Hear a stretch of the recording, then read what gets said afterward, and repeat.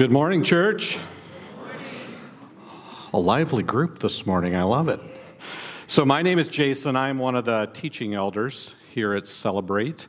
My side gig is I get to lead a team at the Well, which is a pretty amazing team of folks. And when I sat down and talked with Andrew a little bit about this scripture, you're gonna hear as I talk about it, it can be a little bit harsh. And I'm like, Andrew, how in the world does this tie to hospitality?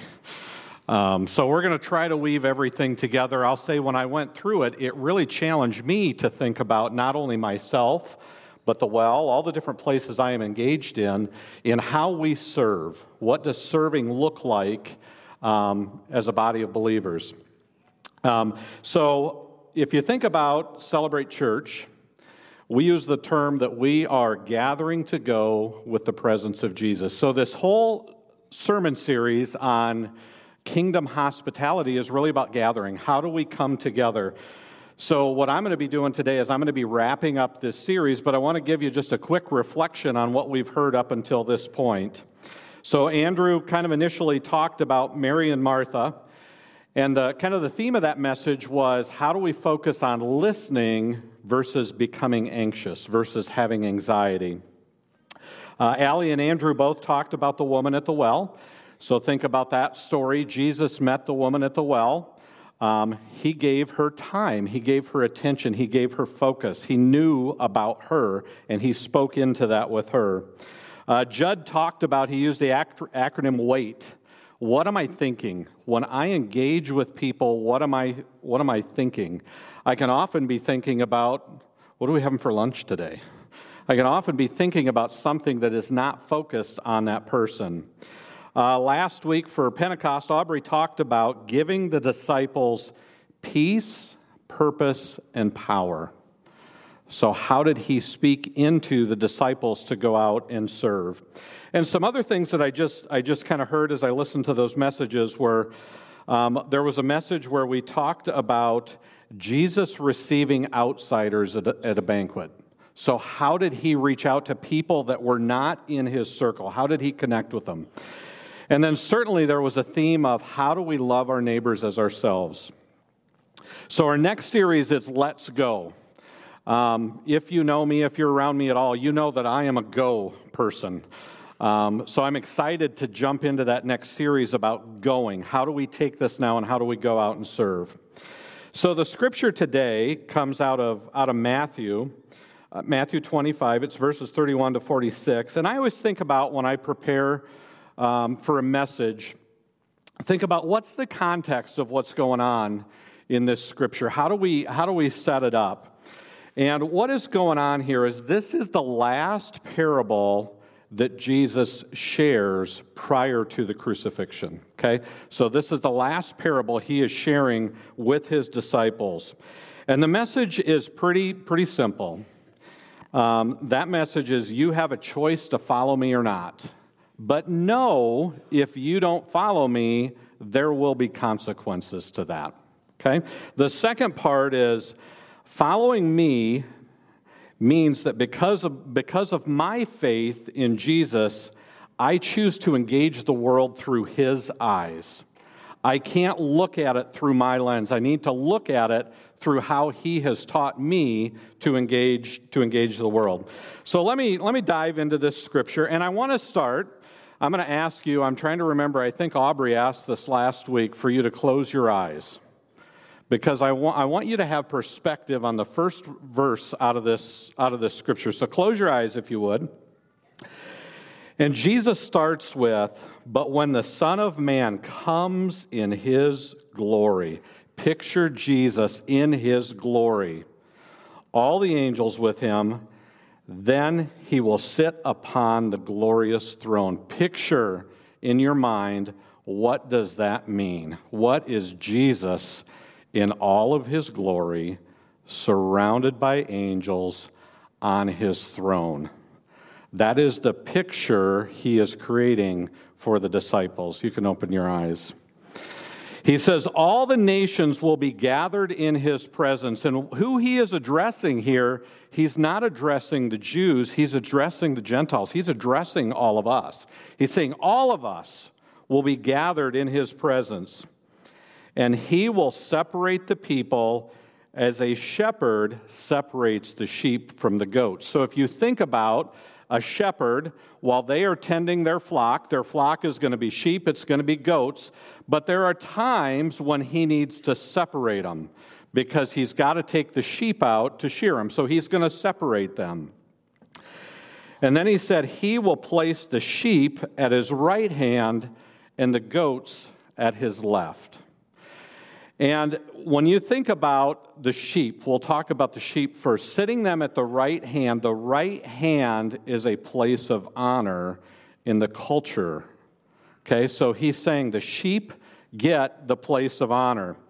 And in John 10, Jesus is talking to the Pharisees, and he says, I am the good shepherd. I know my sheep, and my sheep know me. Just as the Father knows me, and I know the Father, I lay down my life for the sheep. We belong to Christ. He is our shepherd, right? So that's where we need to keep our focus. My wife kind of laughed at me because I like watching YouTube videos. So when I got this thought of, I got to talk about sheep and goats, I started watching videos on sheep and goats. So one night I was watching how they flipped over a cow to trim its hooves, and I just became enamored with watching how they handle livestock. But if you think about a sheep produces something. What does a sheep produce? Wool, right? A sheep is a producer. Sheep eat with their heads down. Sheep are in a humble posture all the time. They eat with their heads down.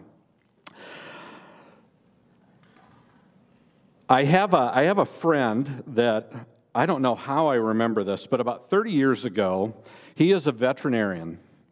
And he said there are 4 S's to sheep. So somehow we got talking about sheep. He said there's 4 S's to sheep. And the 4 S's are sick sheep seldom survive. He said if a sheep ever gets in a predicament, it is bound to die. They're a pretty frail animal. So what I hear in that is as sheep, we need our shepherd, right? So I'm going to show just a quick little video here.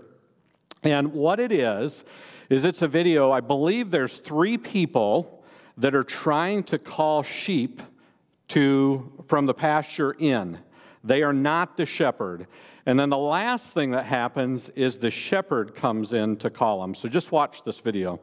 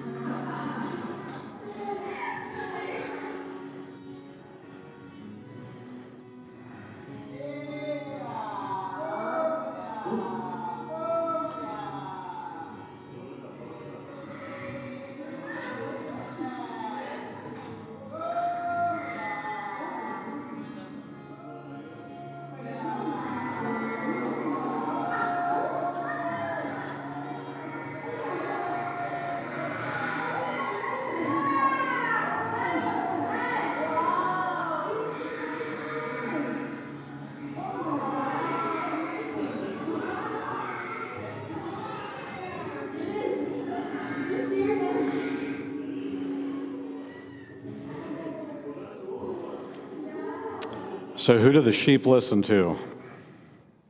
Who do they listen to? They listen to their shepherd, right? How do we hear our shepherd? We hear our shepherd by being in this. We hear our shepherd by being with you, right? So we need to do those things as we think about we are sheep to Jesus our shepherd. Now the goats, so let's talk about the goats a minute. The goats get the left side. The left side is a sign of, that's the side of rejection, okay? In the Bible, you'll see goats referenced a lot. Goats are typically oppressors. They're hard-headed. They're stubborn. They're wanderers. In Leviticus, it talks about the scapegoat. And here's a scripture that goes with it. As the goat goes into the wilderness, it will carry all the people's sins upon itself into a desolate land. So it's wandering. It's carrying sin. It's just wandering around. I talked about sheep, how sheep eat. Goats eat with their heads up. They take an arrogant posture, right? They're always looking up so they can't see. Goats consume. They're major consumers, right? Think about a sheep. A sheep is a producer. It's producing wool. I had this really kind of fun opportunity. Myself and some of our staff went on, if you can believe it, a goat hike. Anybody ever heard of a goat hike? What a goat hike is a group of people go out and they send goats with you. And these goats kind of follow you through the wilderness. And these goats are constantly pushing you out of the way to get to where they're going. The only way the person could get the goats to come to them was she had a jar of carrots. So it was something that goat was going to consume is what called it in. And Rich, who's one of our staff members, Rich's dad is a farmer. And Rich, I remember saying at one point in time, my dad would be rolling over in his grave today knowing that we paid to go on a walk with goats. He said goats are the most worthless animal there is for a farmer. So that is my picture of a goat, right? So I'm going to show you another picture of a goat, another great little YouTube clip. So just take a look at this one. That's not a goat, by the way.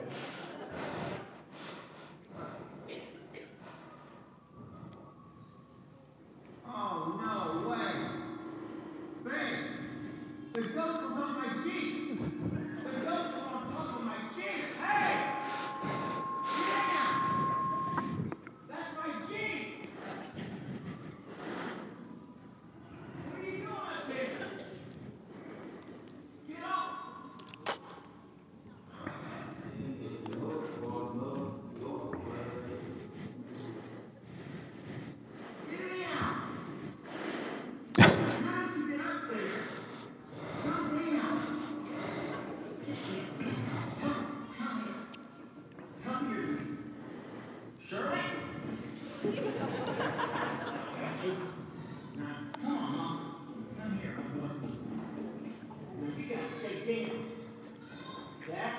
This is the end of goat adventures.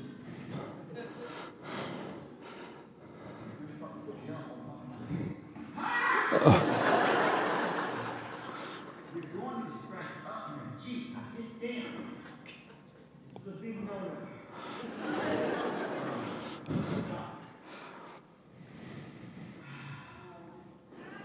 don't want me to try it, Jeremy. So this.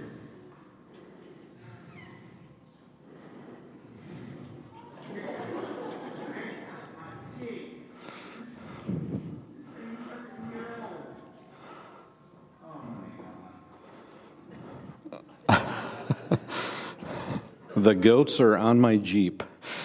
So does that give you a good illustration of the difference between a sheep and a goat? A sheep follows the shepherd's voice. The goats, what makes me chuckle about that video is when they get back up there, that one is almost kind of dancing around. Like he's having a good time knowing his owner is yelling at him and carrying on, but he keeps going about his business. I spent about 20 years in the business world. And I remember one of the consultants we worked with, he said there's two types of people out there. There's pretenders and there's contenders. The sheep are the contenders, right? The goats are the pretenders. It's interesting when Jesus shares this parable, he doesn't say, I put the rich to my right and the poor to my left. He doesn't separate by groups. He's separating by sheep and by goats. And I would say this, our fruit that we have in life, that we deliver in life, tells us which of those two groups we are in, right? So let's keep reading. Verse 34 starts with, and the king will say to those on his right, come you who are blessed by my Father, inherit the kingdom prepared for you for the creation of the world. So listen to that. He says, inherit the kingdom that was prepared for you. That doesn't mean we work to get into that kingdom. That kingdom is an inheritance for us, right? And he continues with verse 35, for I was hungry and you fed me. I was thirsty and you gave me a drink. I was a stranger and you invited me into your home. I was naked and you gave me clothing. I was sick and you cared for me. I was in prison and you visited me. So if you think about all of those things, we have the ability to do all of those things. Anybody in society can do all of those things. It does not depend upon our standing.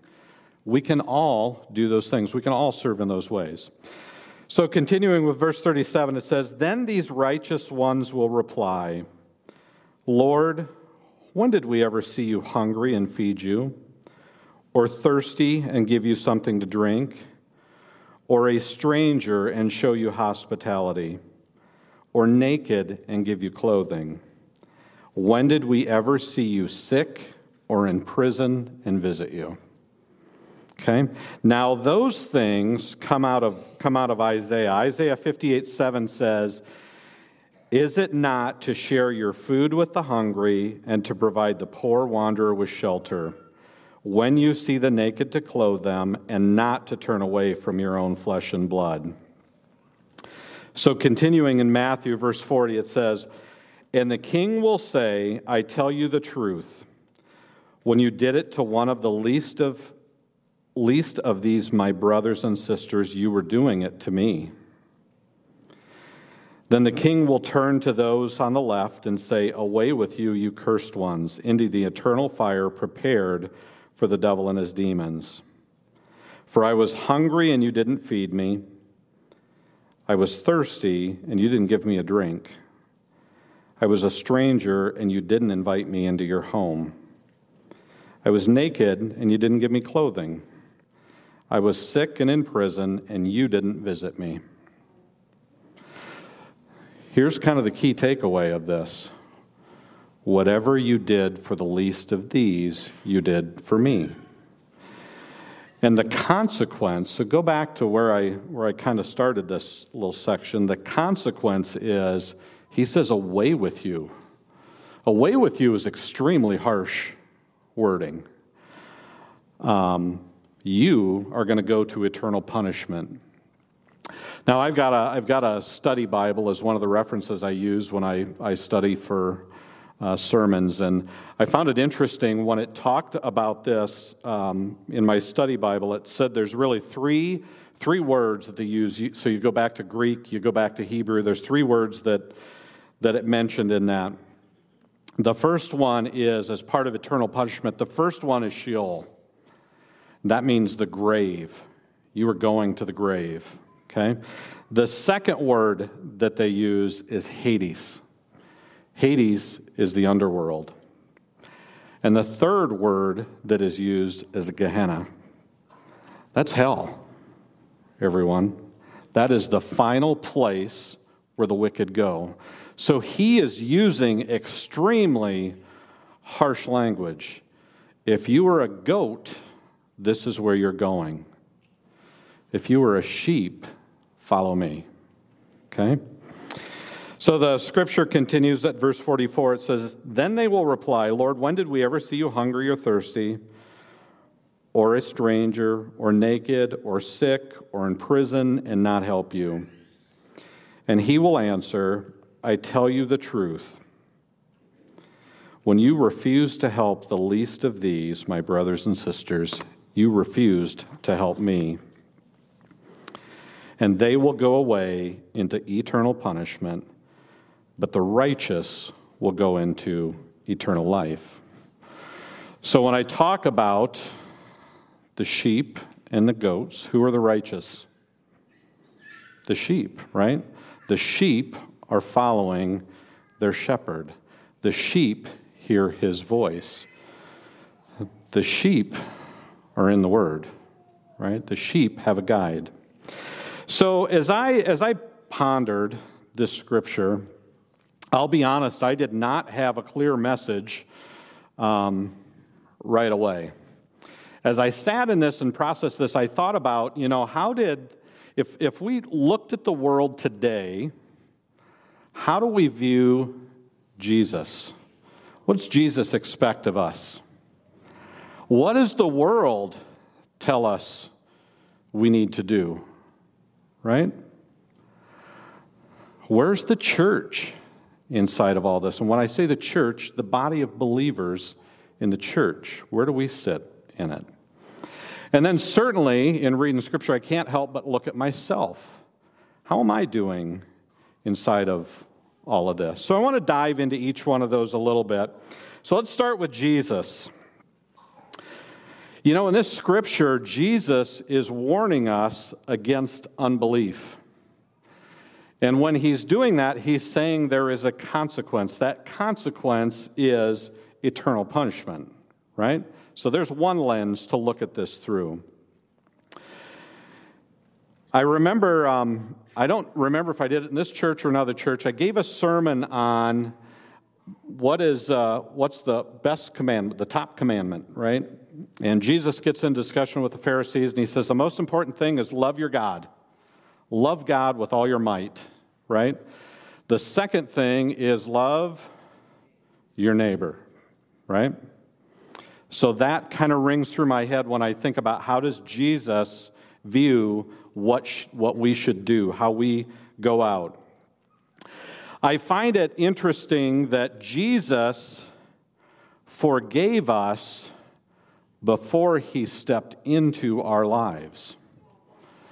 Jesus forgave us by accepting our sin and dying on the cross, right? He then was resurrected.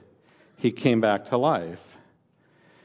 He then brought us the Holy Spirit, that little voice in the side of our head that says when you walk past the man on the side of the road that needs help, that says, maybe I should stop, right?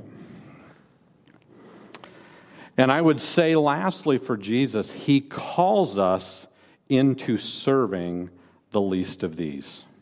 He calls us, he invites us in to be part of serving and helping the least of these.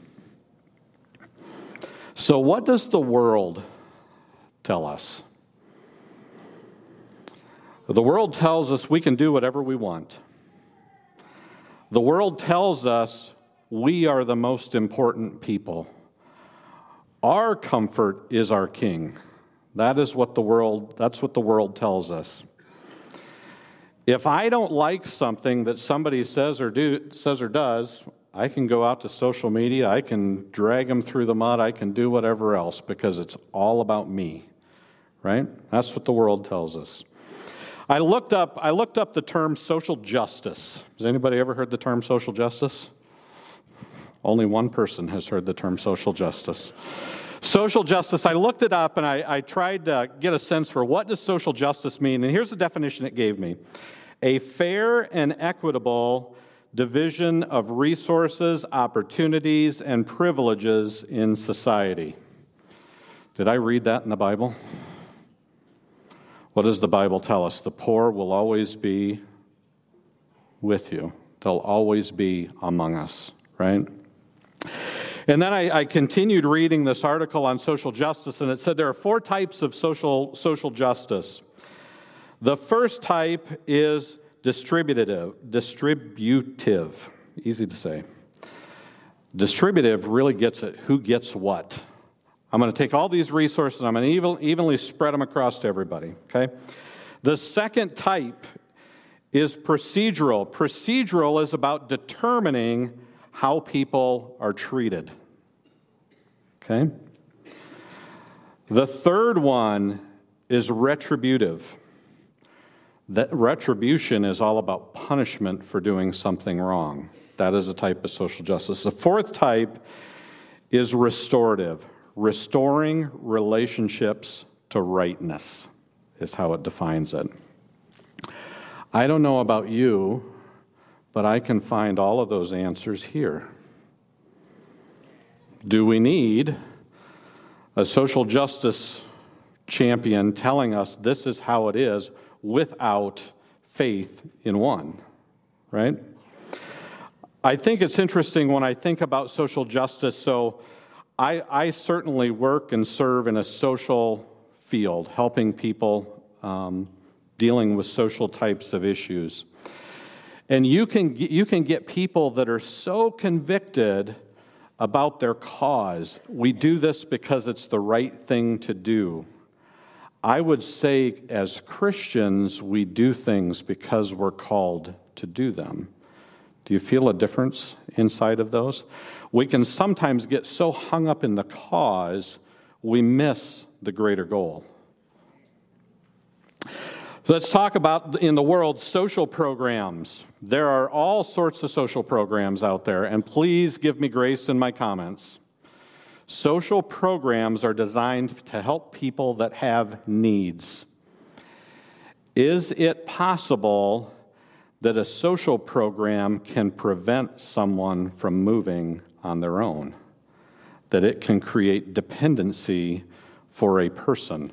So that thing that's got very good intentions actually prevents people from seeing, hey, I do have abilities. I do have resources. I do have ways that I can move forward. I was watching a sermon online, and a pastor in an impoverished area got really, really passionate. And he said, welfare is a slave master. And he was referencing back to Leviticus. In Leviticus, it talks about the farmers of the day would separate a portion of their field that people could come use, was for gleaning. That was the extra that people could come consume. Very different way of looking at how we do things today. And I'd say we live in a world that says the problem is solved with money. I can just throw money at things and it will solve the problem. Do you think that that's real? I'll leave that as a rhetorical question. So let's talk about the church. So when I talk about the church, I'm referencing the church as a body of believers. It's all of us in a group. Okay? I have a number of friends of mine that are pastors. And I remember going to one of my pastor friends' churches, and he said to his congregation, he said, man, you all are crazy. And what he was getting at was there was so much bickering and fighting inside the church, they'd lost sight of their mission, of what they were going out to do. So I look back at an article around the early church. What was the early church built on? How did they do things? What was the early church? And here's three main takeaways I had from it. One of them was the early church was a multiracial and experienced a unity across ethnic boundaries. He didn't care who was in the church, right? We were all one. We were all one body of believers. The early church was a community of forgiveness and reconciliation. Why do churches split? How do they do it? Forgiveness and reconciliation, right? And the third one that was in there is the early church was famous for its hospitality to the poor and the suffering. So what are some things the church did in its day?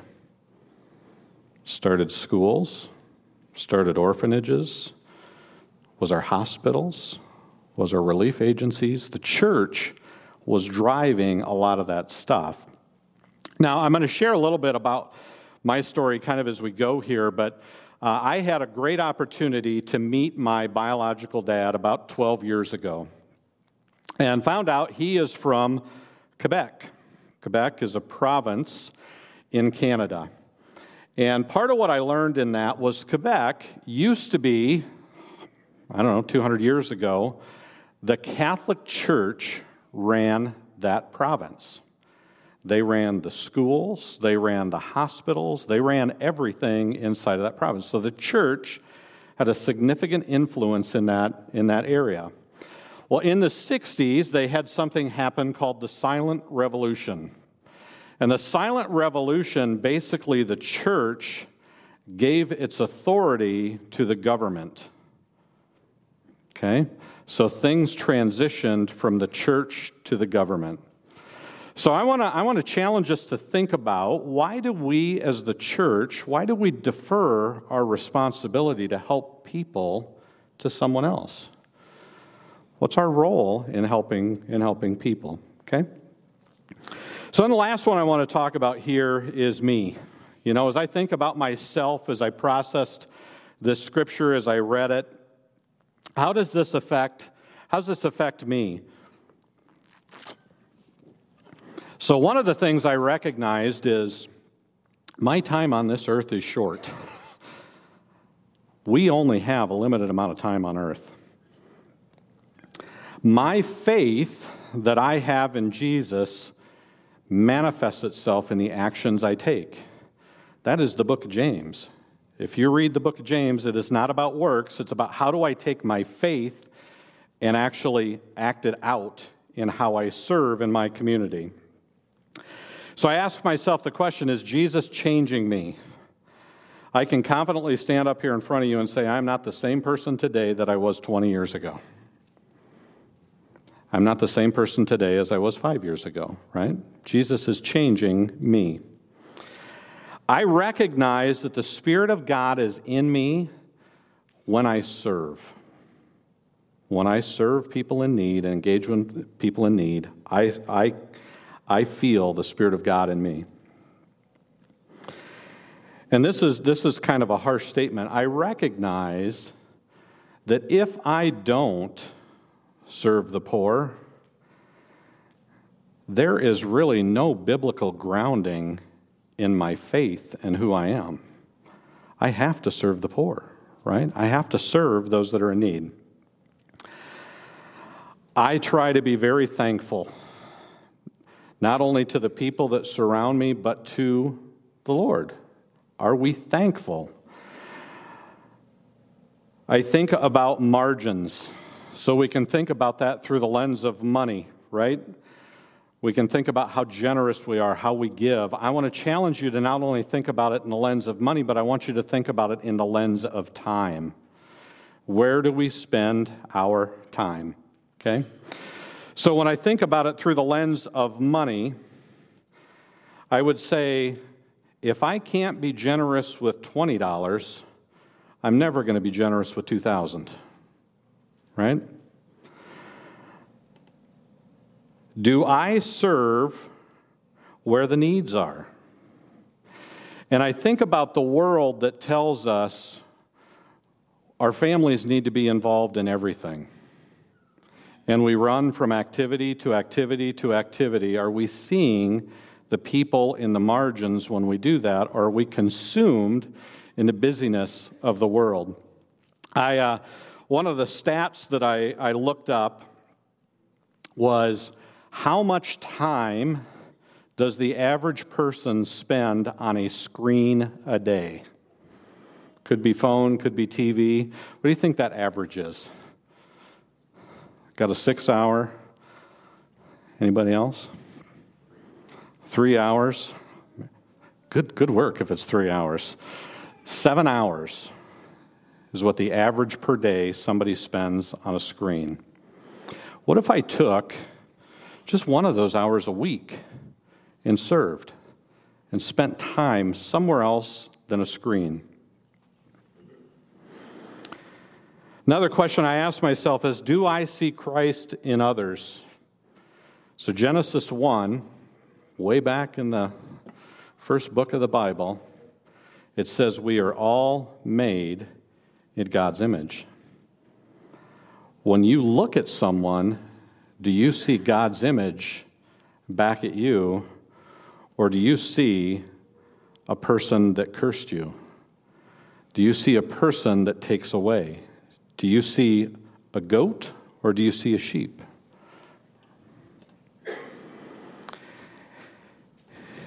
And lastly, when I think about reflecting,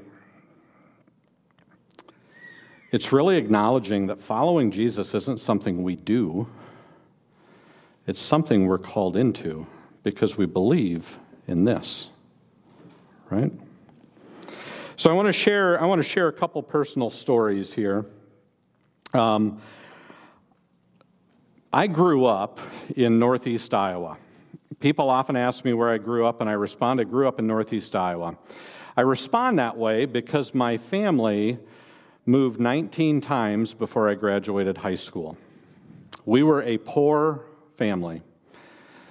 We were running from financial issues. We were constantly running from things. My family unit would have been a biological mom who struggled with mental health, treated that with substances she shouldn't have been treating it with.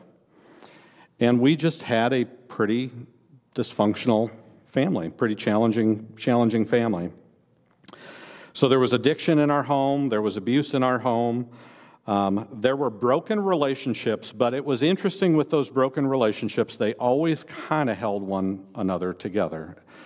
As dysfunctional as it could look from the outside, on the inside, it looked normal. It looked like a family that cared for one another, that was going to support one another, that was going to do all those things.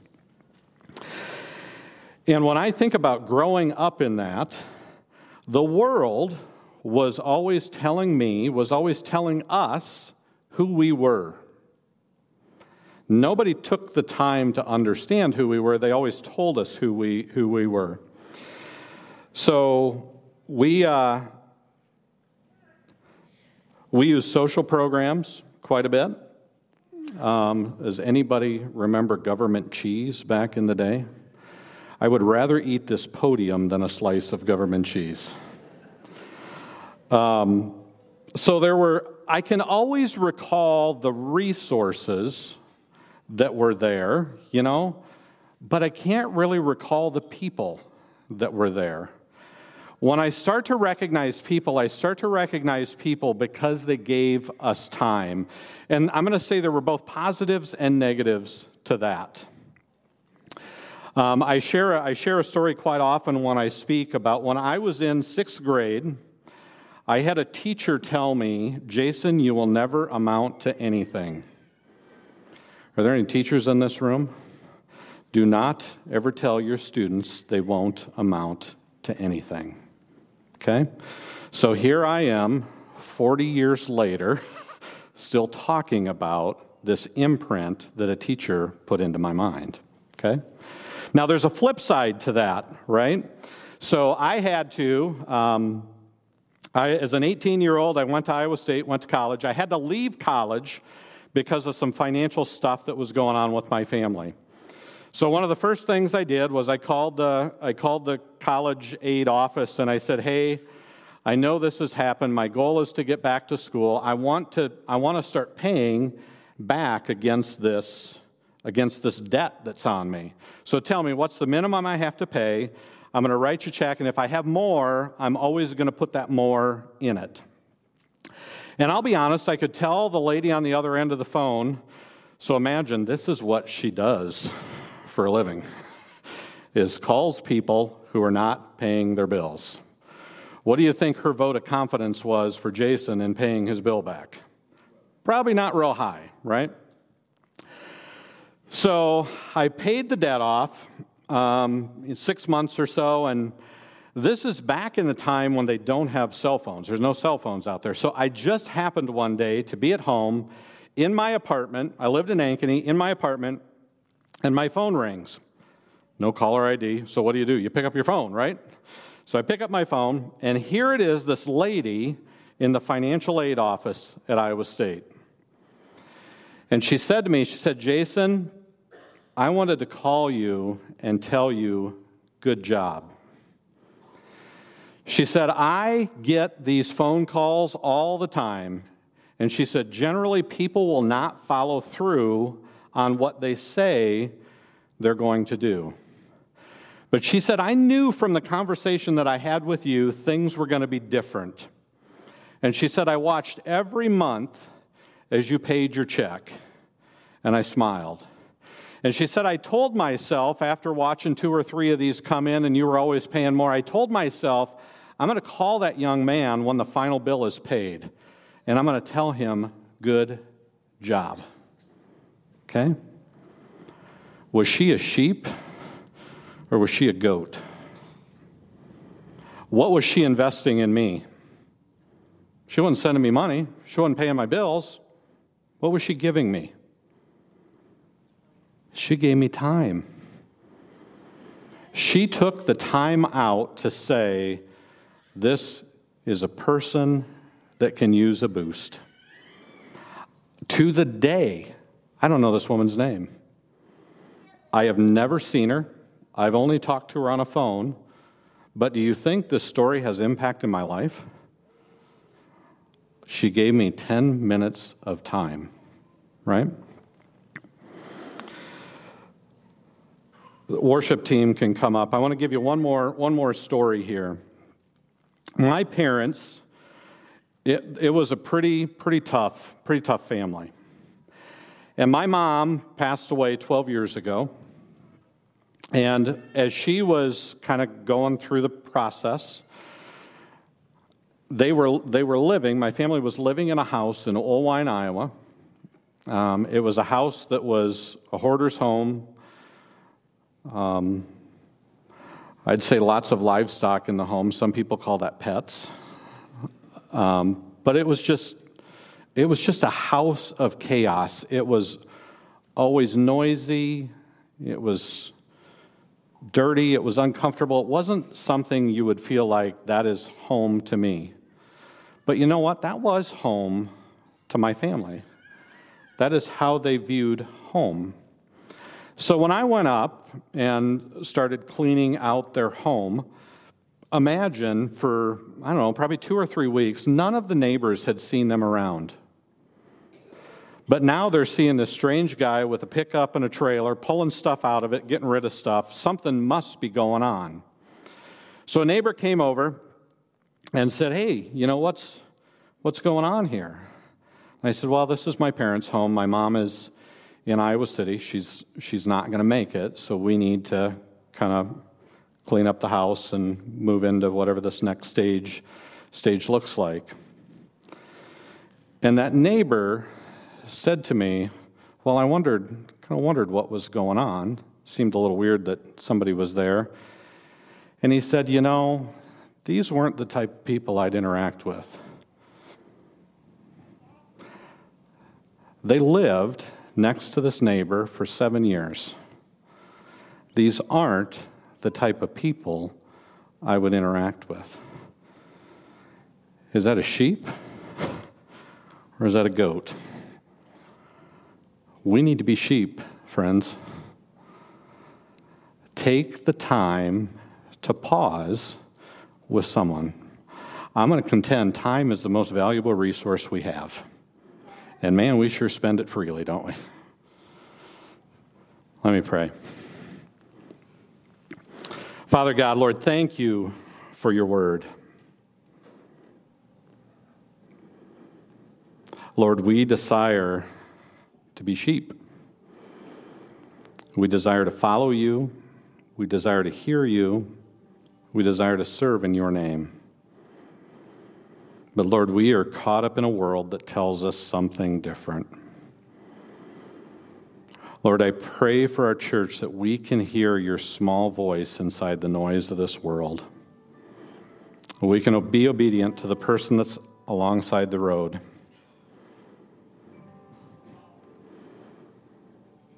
We can say to our neighbor, I'm glad you're here.